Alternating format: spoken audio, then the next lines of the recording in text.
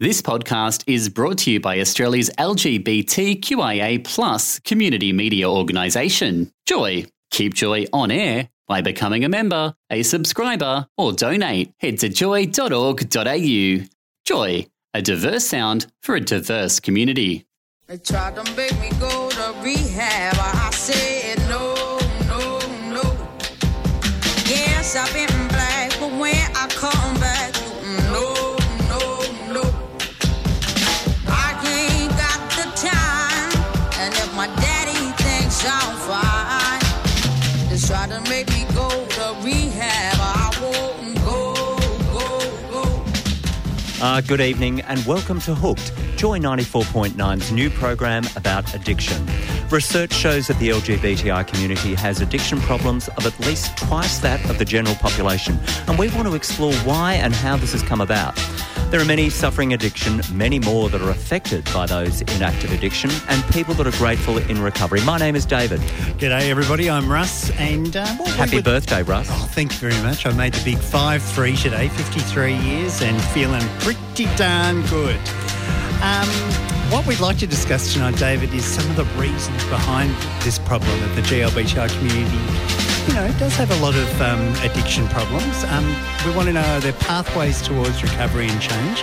How does addiction affect your loved ones, family members and partners of those in active addiction? You know, you and I are not the experts in these fields, but just a couple of friends who both happen to be in recovery.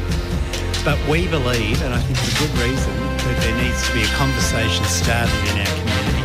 Well, as the LGBTI community, we are usually a little bit ahead of everybody else, and there does need to be a conversation. Look, you know, if you'd like to join that conversation, you can SMS us on 0427 Joy 949 anytime during the program. That's 0427 569 949, or email us at onair@joy.org.au, and we have our own email, hooked@joy.org.au. If you're experiencing immediate problems, or if content of this program raises issues that cause you distress, you can call Lifeline on 13 11 14 or lifeline.org.au, or Beyond Blue on 1300 22 46 36, which is beyondblue.org.au. Hey, what's been happening, Russ? Well, other than your birthday? I just wanted to ask our listeners to think ahead tonight, because we'll be talking about marijuana, weed, cannabis. So if you'd like to message in any questions for our expert tonight, we've got Sebastian, who's going to be our expert on marijuana.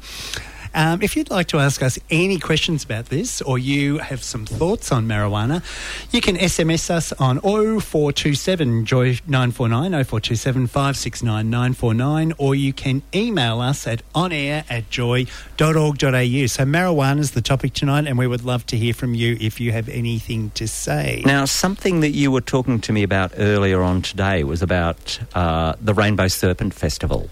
Well, let me tell you, David, it's in the news. It is. I watched the 6 o'clock, the 6:30 and the 7 o'clock tonight, and it was all about that rainbow. So for those of you that don't know, Rainbow Serpent is a festival. It's festival season out at Lexington. Which Goes for 4 days. Yeah, it's about 161 k's west of Melbourne in a little country town there. And it's been going for 20 years. But this year it's made the headlines because of the drugs that were there. And I guess caused the authorities a lot of drama, because the police turned up, and unfortunately over the course of the 4 days, 7 people were hospitalised due to overdose or overheating. There could have been a number of reasons for that. Yeah, look, I hear that actually a couple of those people are still in hospital and they're fighting for life. I was talking to Simon James, one of our newsreaders here, and he said, yeah, definitely a couple are still fighting for life. There was also a news article this morning which was about festivals in New South Wales. Correct. And the Health Minister of New South Wales was there. Now, we know that they're not going to do pill testing, and that's definitely a policy of their government up there. It is. And they increased the presence at their festivals. There were about 3 festivals on over around Sydney during this last weekend, and they'd increased messages about overheating and certainly seeking medical advice. We had one of the people that led the teams of medicos and people in those tents to treat people, and they said, they made sure that everybody was aware that they're not a policing force, they're just there to look after their health. Quite a number of people, I think it was about 25, or give or take a couple, that were hospitalised. They were taken out of those festivals and taken to emergency wards in hospitals. They certainly had some people on life support, quite a number of people on life support, and one particular festival, I think 17 of those cases came from that particular festival. So it was to do, the messages that were spread around that festival was about overheating, because obviously as you overheat because you're still dancing or maybe you're still taking drugs, and it is a warm weekend. New South Wales did a very big social campaign on that as well. But then obviously your organs start failing, and this was the sort of problems that they were finding with those 25 people that were sent off to hospital, some of them still in critical conditions as well. Well, I heard that doctor talk this morning as well, and she believed that that they saved their lives because they were there. Yeah. So even if we didn't see 25 deaths, even one death is too many. Yes, exactly. But at least that wasn't the case over that weekend. Now, what I wonder about is the festival organisers. They seem to be washing their hands of these responsibilities. I'm sure they have tickets or conditions of entry which, mean that they're not liable for these things. But the New South Wales government, for instance, would have spent, and they wouldn't say how much, but I'd say they spent hundreds of thousands of dollars on ensuring that these support services were there in place. Right. Well, I think, if we have any festival organisers that are listening tonight, or if anyone knows of a festival organiser that can be put in touch with us, I would like to know what responsibilities they have to an event like that, and whether they have to themselves pay for nurses, doctors, Ambulance Victoria to be on site, or whether they're just automatically supplied when they get their permit to have the festival. Who knows? I don't know. At the same time, they wouldn't be liable for what people actually do to themselves. There is talk that the council around the Lexington area, I'm not sure what the name of the council is, but they're going to get together with other, Victoria Health and other organisations, and they're going to discuss how to move forward on this. I expect that they will ask the festival organisers to be there as well, whether they'll attend Victoria's or not. independent MP, Fiona Patton, she was on the news tonight and basically saying, when are we going to get the fact that the police and policing is not the answer here? She really, really desperately wants to see health and education intervention rather than police intervention. Oh no, that's another side to the story, and we will certainly try and get Fiona on in future weeks. Yeah, that'd be great. Another thing that they did interview one of the festival girls on the news tonight. The question was, have you taken drugs today? And she replied with, it's a festival. Of course I've taken drugs. So she couldn't be any more honest than that when she's discussing what she'd done today. And I mean, the nice thing about her, I guess, being on TV and out in public and stating that yes, she had taken drugs, that she wasn't judged by anybody, the police didn't come running up to her or anything. And the people that are trying to help these people in addiction at the moment are really trying to force as much education and health prevention over these policings. And look, that's an attitudinal change from let's say 10 years ago, which would have been shut it down. We're just going to make sure none of this happens. But at the same time, the Lexington Council area is almost getting to the point after 20 years of saying, look, maybe we need to say goodbye. They would have said, we love having the festival because it brings people to the area, it provides jobs and everything. Did this all happen and we were all flying under the radar? That's what I don't know. Or is it that the drugs have become so strong this past 12 months, 24 months, that all of a sudden it's on everyone's radar? Because that festival in particular has been going for 20 years. I'm sure there's festivals all over the country that have been going for decades. And this has all flown under the radar. And look, I'm not being critical of the police at all. I think the police are doing what they're told to do, and they have to run with instructions from the Premier of Victoria and the Parliament and then Police Command. The question that people were asking in my circle today were things like, really, did you have to arrest 15 people?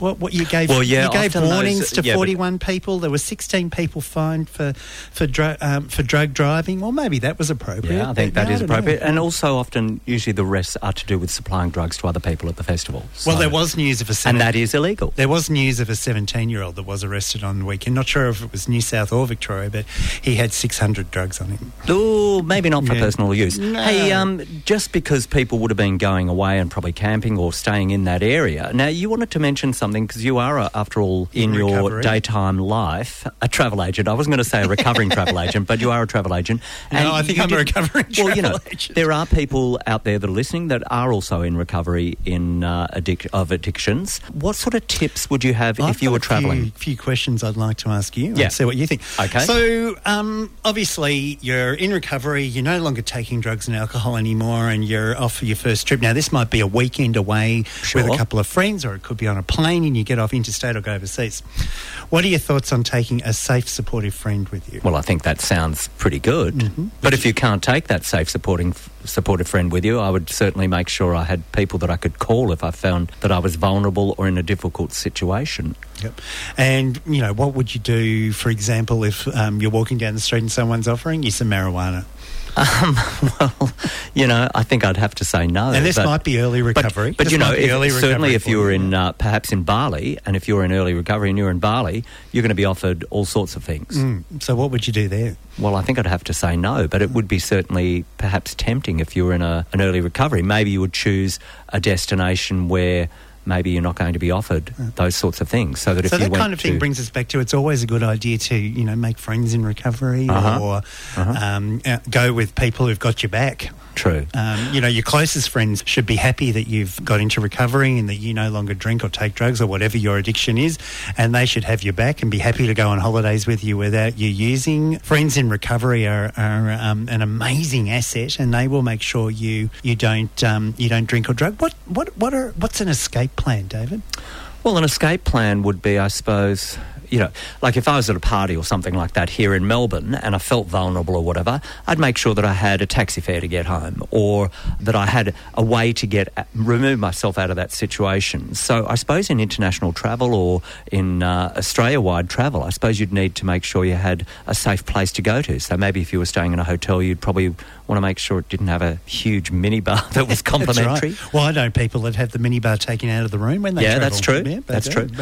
Also, I think aeroplane travel and also airports can be a big sort of trigger, huge duty-free areas. I think they stress people who aren't in recovery, don't they? Do that? Well, airports do it to everybody. Do, yeah. But why? Do you have another suggestion for an escape plan when you're travelling? I think, the most obvious to me is, and you may agree with this, is, you don't want to get too tired, you don't want to get too hungry, you don't want to get too lonely, you don't want to get too down, because especially if you're by yourself in those situations and you're travelling for work and business, they're the times that you think, I really need a blah, blah, blah, blah, blah. So I think you've got to still make sure when you're travelling that you get your 8 hours sleep, that you have your 3 meals a day, that you do some sightseeing, you have good rest time, get early nights, and you do what normal people do and go out there and see the sights rather than, hang around dirty old bars all the time. True. I know that you've done... I'm being a bit judgmental. Well, but I know that you've also done travel in recovery and you've done travel before you made it to recovery, and I don't know, which one's the best? Well, I can honestly tell you that my travel pre-recovery and those last couple of years pre-recovery is I didn't see much of the cities. I was going to say, remember any of it? No, it was just a great big blur, as were most of my 30s and 40s. So, now it's just amazing. You go to these places, I didn't even know what a museum was until I got into recovery. So there's some good things you can do in recovery. I think, what about, I know 12-step programs have people you can call, so they have things also all around the world, I believe. Yeah, they have things like, you've got a sponsor that you're allocated in 12-step programs, and you can do online meetings. Have you ever done an online meeting, David? No, not that I know of, but I didn't realise that they were available. Yeah. And you travel with your recovery friends, don't you? Yeah, I do. Where have you been in recovery? Oh, I've been in recovery with people in a similar situation. I've been to Turkey, I've been to Jordan, certainly around Europe, India, Tokyo, Korea, lots of places. And it's always good to have somebody. But then, many of my friends are also in that area as well. So, but I've certainly engaged with other people overseas that are also in recovery that I've never met before in a certain number of those countries as well. It looks like we're going to be back with Hooked in just a moment.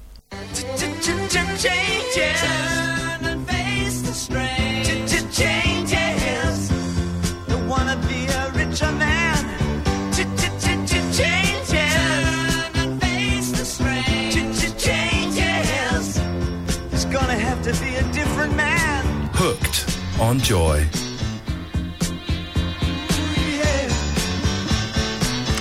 Yeah, it's great to have your company on Joy 94.9 on Hooked on Joy's program about addiction. We've received a few SMSs. One of them is bush marijuana safer to smoke than hydroponics, and does it have an effect on you? Followed up by love listening to Joy, by the way. Thank you from N. And also a message from Scott, who says, "Hi guys, enjoying the show. Russ, do you come from Geelong originally? Your voice is very familiar." Oh, get out of town, Scott. I am a Geelong boy, so I think I've got your number on the screen here. I'll have to text you after if I believe it's the Scott I think it is. I hope you're doing well, lovey. So. Well, I've got to tell you, with that other first question about marijuana, it's time to introduce... Addiction of the Week!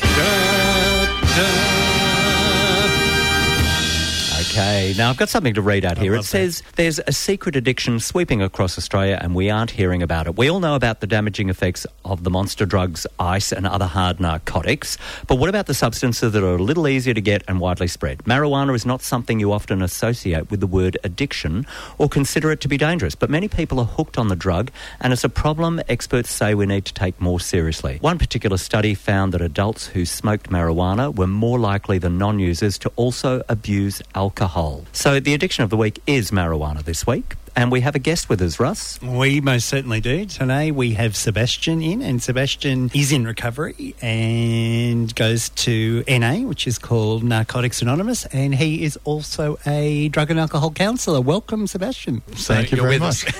Now, Sebastian, what do you know about, how do you know about addiction of marijuana? Well, through my own personal experience, unfortunately. Yeah. Because there is a lot of conjecture. A lot of people say, oh, no, it's not really addictive, and obviously for some people it is, and maybe for some people it isn't. But what do you think about the people that say, oh, marijuana, not addictive? Look, I think it doesn't depend so much on a particular substance. It's how somebody actually uses a substance. Like a substance user can just use it recreationally sometimes, but sometimes that use progresses on to abuse or even dependence. So there was a point that marijuana use for you became too much?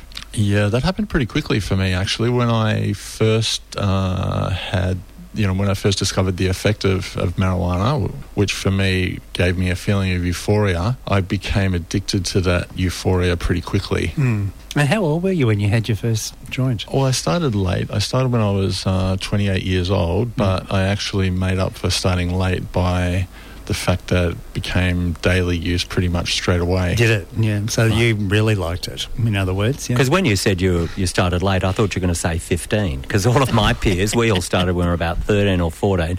You know, it was quite a while back. But at the same time, they do say that at least 70% of people aged between 20 and 29 have at least tried using marijuana. So, you know, it is a very widespread drug, and it's certainly well tested. I was reading a little story about a guy who was smoking dope for 20 years, and at the height of the addiction he said he could smoke up to 50 cones a day. He certainly became dependent and overused it. He said that he would actually wake up early in the morning to have a few cones before the kids woke up, so he was carrying on a reasonably normal life, and also stay up late at night in order to have a few more and find every opportunity during the day. He also mentioned that it wasn't until he saw family photos that he was flicking through that he realised he was stoned in every single one, where he got to a point where he felt, look, you know, this is a bit too much, sort of thing. Did you feel like that, Sebastian? Or?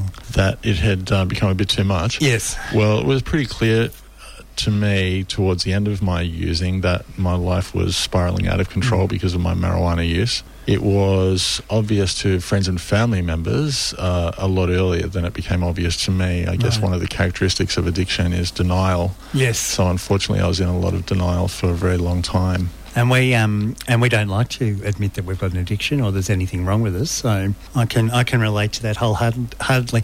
What is marijuana? Is my question. That maybe someone out there would like to know what it is. I know we can Wikipedia, but you might know a shorter version. So it's a psychoactive drug, meaning a mood and mind-altering drug, which can produce euphoric effects. For some people, it can relax them, mellow them out. But I guess for me, it was very much gave me that feeling of euphoria. Right, and it made you hypo? Was it a hyperactive, or just everything was great? And So, for some people, drugs can have a paradoxical effect. Yeah. So for a lot of people, it does mellow them out. But for me, it made me very active, particularly mentally. Right. Yeah. Well, yeah. Tell because me about it. I know what you mean there.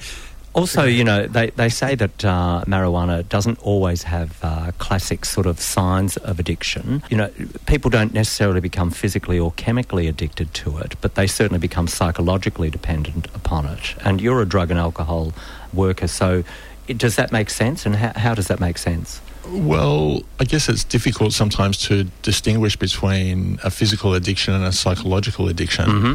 But, like I see people...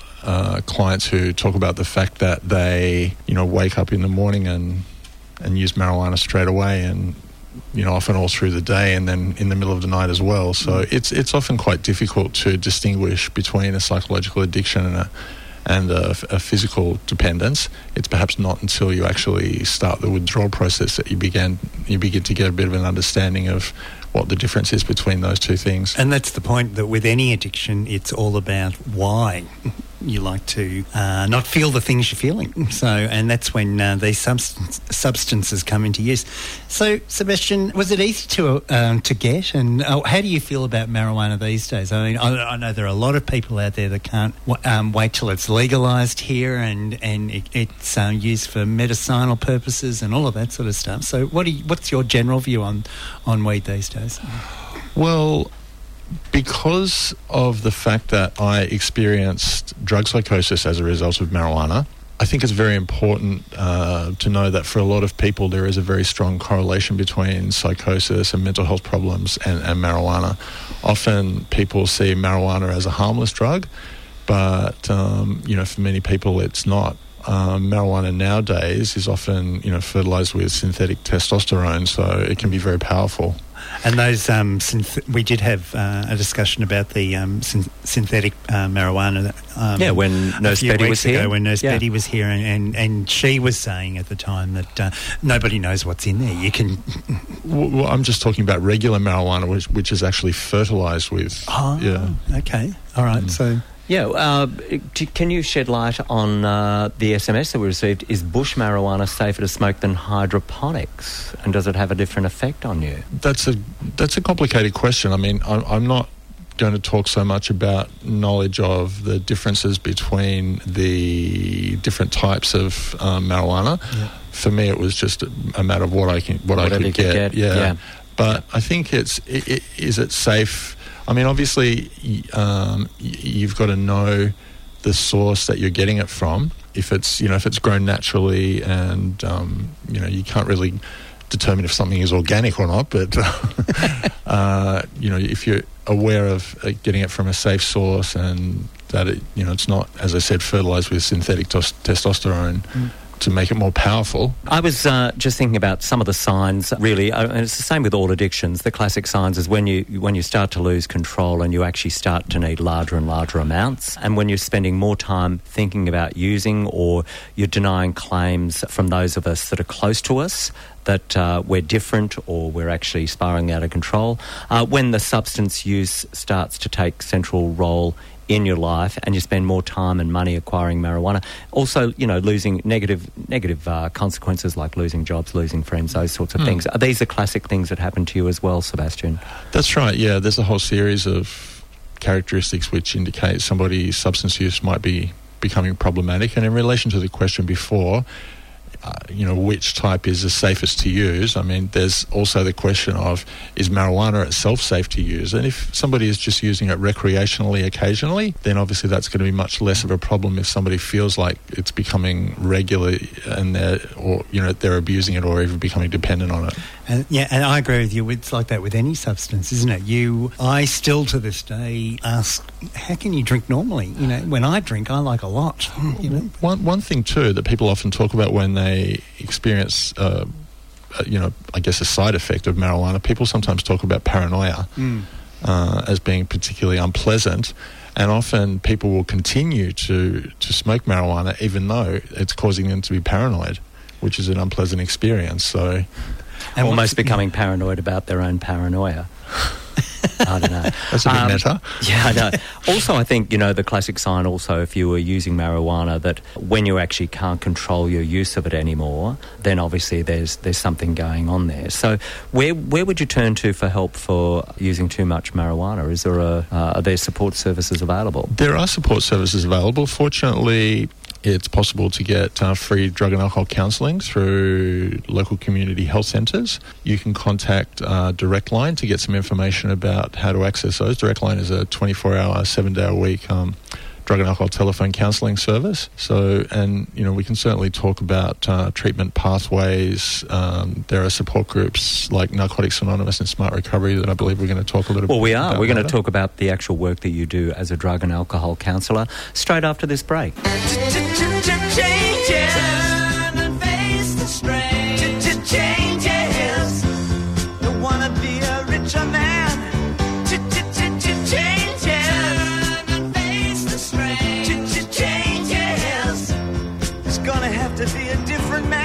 This is Hooked on Joy 94.9.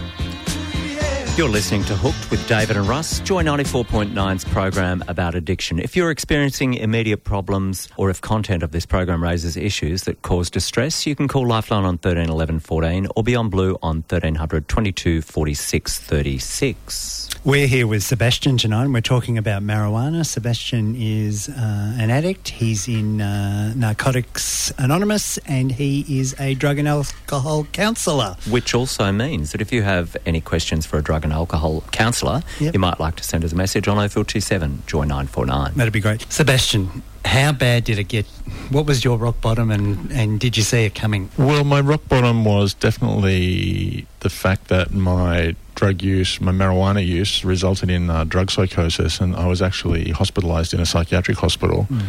So that was pretty traumatic, and unfortunately that happened repeatedly until it got to the point where I decided that I just can't live like this because, as I said, I hadn't started marijuana until I was 28 and I was quite successful in my life. How old were you when you got into recovery? I was 44, I think. Yeah. Okay, so that's still 16 years of... 16 years of active addiction. Yeah. 16 years of craziness. Yep. I know. And did you... so how many times would you have ended up in hospital over that period? Oh, I feel like I'd rather not answer that question. You don't have to answer anything on this program. Many times. I was actually about 19 times. Wow. Which is embarrassing, but as I said, one of the characteristics of addiction is denial. So it took me many, many years to actually understand that I had a problem. And as I said, I'd become addicted to that feeling of euphoria. Yeah. Also, one of the classic definitions of insanity is doing the same thing over and over again and expecting a different outcome. Exactly. And were your medical people, giving you the heads up, this is why you're here, or did they ask you if you had a problem with marijuana? Well, that was part of the problem. Because of the drug psychosis, I think for the first years, I was treated as someone with a mental health problem rather than as somebody who was experiencing psychosis because of his marijuana use. And obviously I can't blame the mental health system for my problems. However, nowadays there is what we call a no wrong door approach. So if somebody with a drug problem is going into the mental health system, ideally they will be assisted to resolve both their mental health issues and their drug and alcohol, substance abuse problems. Wow. So I think if there'd been an understanding from the system a lot earlier that it was the marijuana which was causing psychosis for me, I would have got into recovery a whole lot earlier. When did that sort of change come about within the drug and alcohol system? Well, that's been a gradual change. I think it hasn't been implemented perfectly, but there's a lot more communication between the mental health system and drug and alcohol treatment system nowadays. So ideally, everybody working in those systems should have what we call dual diagnosis capacity, meaning ability to treat both mental health and drug and alcohol problems, or at least refer on if that they're not able becomes to. More of a team effort rather than a competing effort between different factions within our own health system. So everybody starts to come together and work it as a whole team. Yeah, and look, there are still psychologists nowadays that say, oh, look, I can't really treat somebody with drug and alcohol problems. You have to go off and see a specialist in that area. Or less so the other way around. Yeah. Because if somebody is, in a drug and alcohol treatment program, they're very highly likely to have mental health problems. Exactly right. In fact, it's an exception if they don't have mental health problems. They haven't acquired along the way. And you were one of those people. So how do you go from that place to get to become a drug and alcohol counsellor? Well, for me, it was, after spending many years in the mental health system, it wasn't actually until I got into Narcotics Anonymous that I really began to make changes in my life. It was actually by joining Narcotics Anonymous that I realised that, I actually need to stop, and I wanted to stop. In the past, I had tried to stop, but I actually couldn't stay stopped. Yeah. And was it suggested to you, or did you, someone in the mental health system suggest that maybe you should try Narcotics Anonymous, or did you just find out about it through your own research? Look, a bit of both of those things. As you said about your own recovery, my recovery is a bit of a blur. I'd actually heard about Narcotics Anonymous, I think, for the first time on a TV show called Brothers and Sisters. One of the characters had a drug problem, but I'd also done a brief workshop. I was really naive at that time. I had done a 2-hour-a-week workshop for as a client for about 8 weeks, and I thought that's what rehab was. So you got through and you were there and you were okay after that. Yeah, and somebody from AA came along to talk to us, and I didn't really relate because I'd never had a problem with alcohol. But when I saw that TV show Brothers and Sisters, I thought, obviously there's something very similar for people with drug problems. I remember Brothers and Sisters. It was a good show. Yeah, so eventually when I went along to Narcotics Anonymous and got some abstinence and got some support through that program and got a sponsor and became really involved in that. And so you asked for help, obviously, and those who ask, you do get help, which is great. Your family, you said they had some idea that there was a problem with the drugs, and this all then comes back to denial, as we spoke about before. So when it was time, your family was there, your Narcotics Anonymous was there. Did it all come together very easily for you? I don't think anyone would describe early recovery as easy, but I did have support. My family was very supportive. I was also doing drug and alcohol counselling. I did drug and alcohol counselling for 4 years. Meaning you had a counsellor? Or? Yeah, as a client, yep. Yeah. And I've also done a lot of therapy, but all through my recovery, I've been abstinent now for 10 years, 8 months and 10 days. Congratulations. Thank you. Congratulations. So, yeah, I've attended NA meetings regularly all through that time.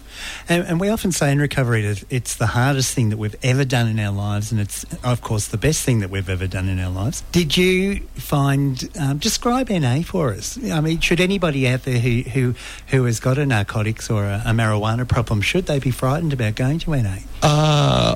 Look, I think it's understandable to be nervous about going to any group of people that you don't know, but it's definitely worth it. I think when people get to the stage where they realise, look, I can't actually do this by myself, people might have tried to get some clean time, some abstinence, but not be able to do that.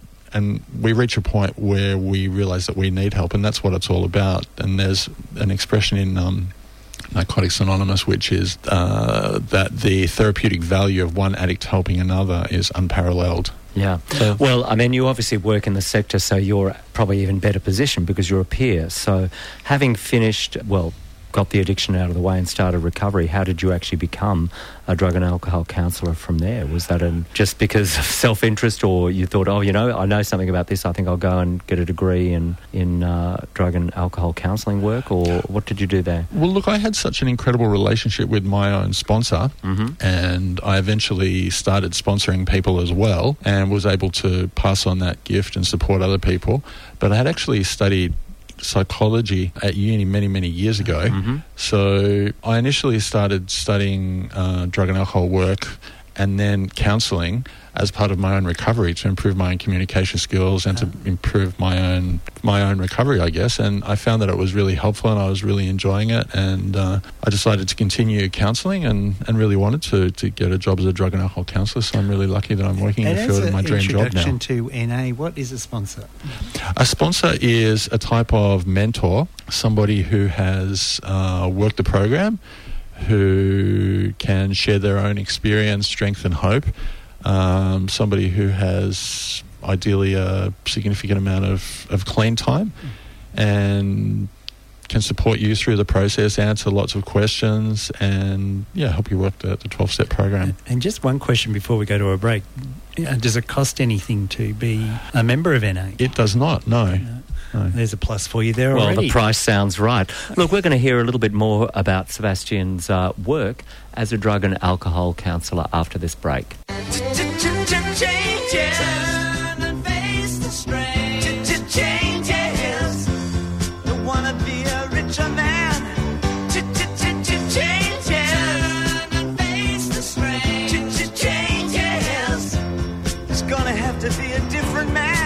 Hooked on Joy.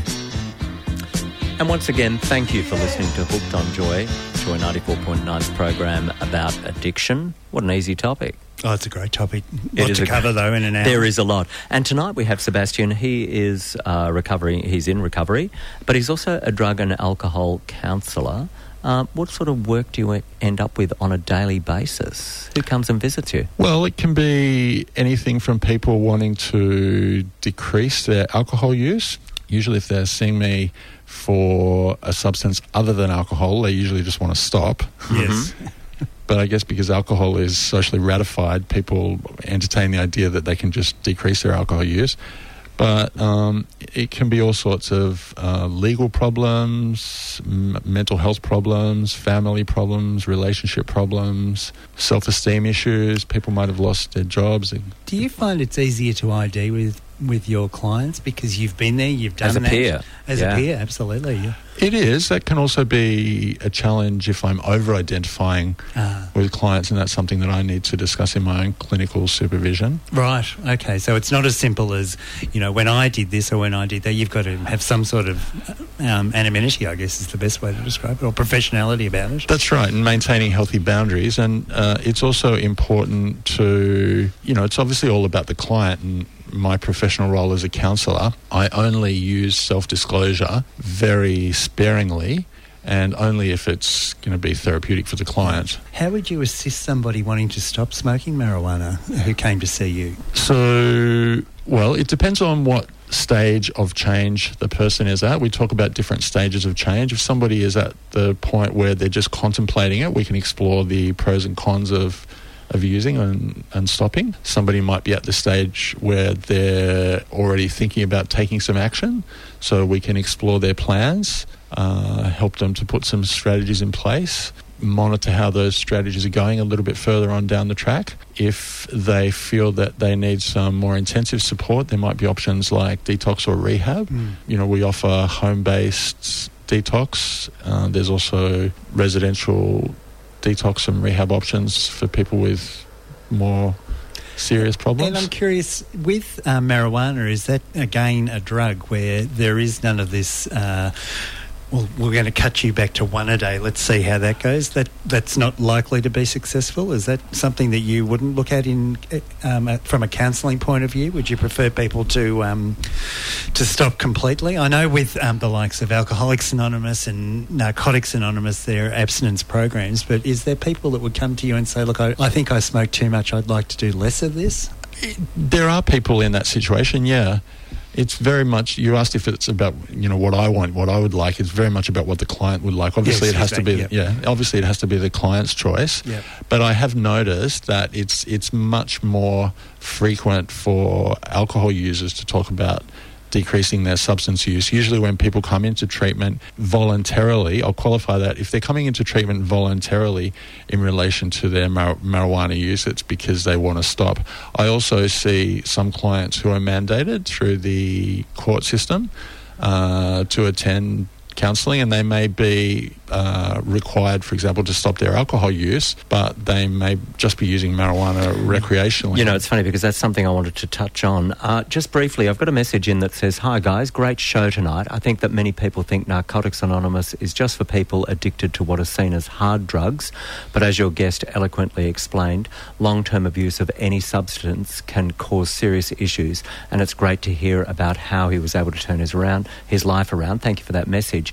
But, I was just thinking, my particular perception of a drug and alcohol counsellor comes from, okay, well, you know, I've just been using heaps of ice. We had Jack Nagel on last week and he got into serious difficulties with his ice addiction. And maybe I've robbed and stolen things and whatever. Maybe I've been caught by the police.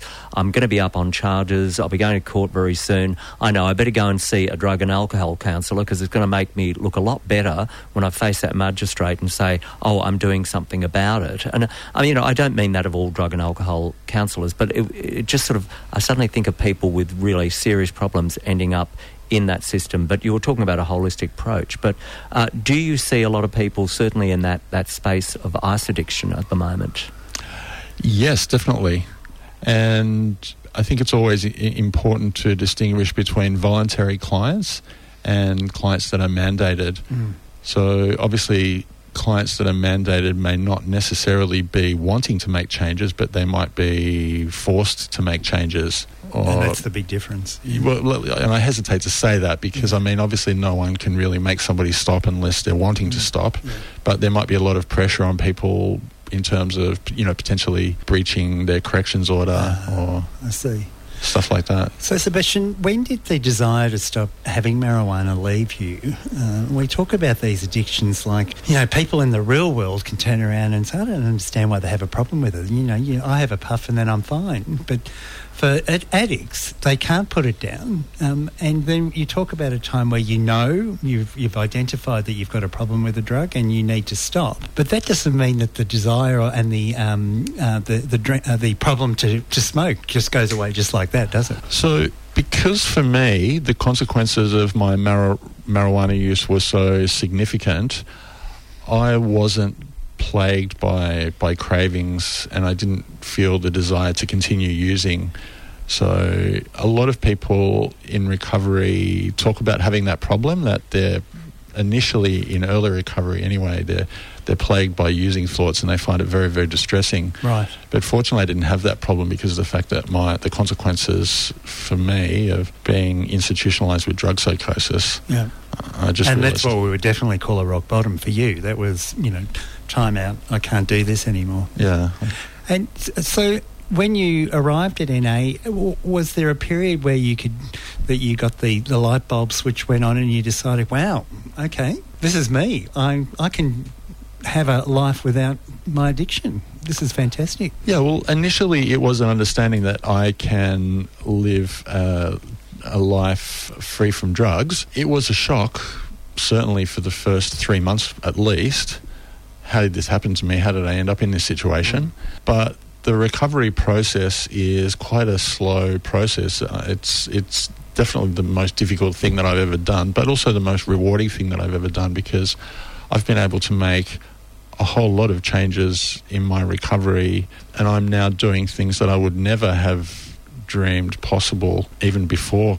And they would be things like, you know, you've made your dreams come true, your health is 100%, you've probably extended your life by 10, 15, 20 years, all positive stuff. Maybe 100 years. Oh, let's hope so. I'm just wondering, because I wanted to ask a question about your addiction and also sexual identity, because you would also see people grappling with their own sexual identity in the drug and alcohol counselling space. Was it part of your story as well? It was. I experienced homophobia as a child, and I mean, I don't have to go back to my childhood. I just have to think of the postal vote. Yeah, I know, the marriage equality. Yeah, the homophobia, and that that's we been in the news experienced. lately, of course. Yeah, so anybody that experiences any type of discrimination or, you know, particularly homophobia can be really distressing for people, and people can live in a state of hypervigilance, and that can seriously affect their mental health. So I saw that it had affected my mental health, and so that was something I needed to address in early recovery as well. Right, yeah, because we seem to, well, obviously this is what our program is about as well, how it ties back to our sexual identity. Now, before we came on air tonight, you also mentioned, because you've talked about one of the A's, which is the NA, and there are a number of them, but also there was another resource that you were talking to me about before we started, and I'd like to finish on this. It's called Smart Recovery. Can you tell us a little bit about that? Yeah, so Smart Recovery stands for self-management and recovery training. So I became very interested in Smart Recovery because I had done a lot of group therapy myself as a client, and was very interested in co-facilitating groups. So Smart Recovery is a program where there's very much a focus on the last 7 days and the next 7 days. So the catchphrase is come with a problem and leave with a plan. Smart Recovery meetings focus on motivational enhancement, problem solving, lifestyle balance, and dealing with urges and cravings. And some people that may not necessarily feel comfortable about going along to a 12-step fellowship meeting for one reason or another might be a little more amenable to going along to a Smart Recovery meeting. So we'll certainly put a link to their website on our podcast as soon as I pop that up on Wednesday. So. Now, we are running out of time tonight, Sebastian, and it has been absolutely fantastic having you on. I think as this is obviously a GLBTIQ radio show, you would like to let everybody out there know that there are NA GLBTI meetings. Yes, we have 3 GLBTIQ NA meetings in Melbourne at the moment, and obviously it's a little bit nerve-wracking to go along to a group where you don't know anybody, but we've all been through that situation ourselves. So we make every effort to be as welcoming as possible. For the newcomers, Yeah, for the newcomers. And it's possible to ring the NA hotline as well. And do you know what that number is off your top of your head, or is there a website they can go and look? Yeah, they can. If they Google Narcotics Anonymous Australia or Narcotics Anonymous Victoria, they'll find that telephone number. Right. And they can actually just say, hey, look, I'm new and I'd like to go along to a meeting. I'm a little bit nervous about going by myself. Can you arrange for somebody to meet me before a meeting? But look, any meeting that you go to, if you get on the NA website, you'll find the GLBTIQ meetings, and if you arrive 5 or 10 minutes before and just say to somebody, hey, look, this is my very first meeting, we'll take you under our wing and be welcomed unconditionally. Chances are they'll run into Sebastian, and that'll be fantastic. Well, exactly. We've run out of time. I know, we have to say goodnight, and thank you so much, Sebastian, for coming in tonight. Thank you very much for having me. It's been great. our pleasure. We hope that you've enjoyed tonight's show, and remind you that if you're experiencing immediate problems, or if content of this program raises issues that cause distress, you can call Lifeline on 13 11 14 or Beyond Blue on 1300 22 46 36. It is important to move away from self-destructive reasoning. Recovery involves breaking the cycle of addiction, removing the trigger of negative thinking, and restoring us to emotional sobriety. One of the greatest highs in life is feeling good about ourselves. Always remember that none of us are alone in this world, and the first step to recovery is to ask for help. We want our community to be one of hope, and look forward to your company next week as we continue to explore addiction on Hooked. Meanwhile, it's goodbye from Russ. Goodbye. And it's goodbye from me, David. Goodbye.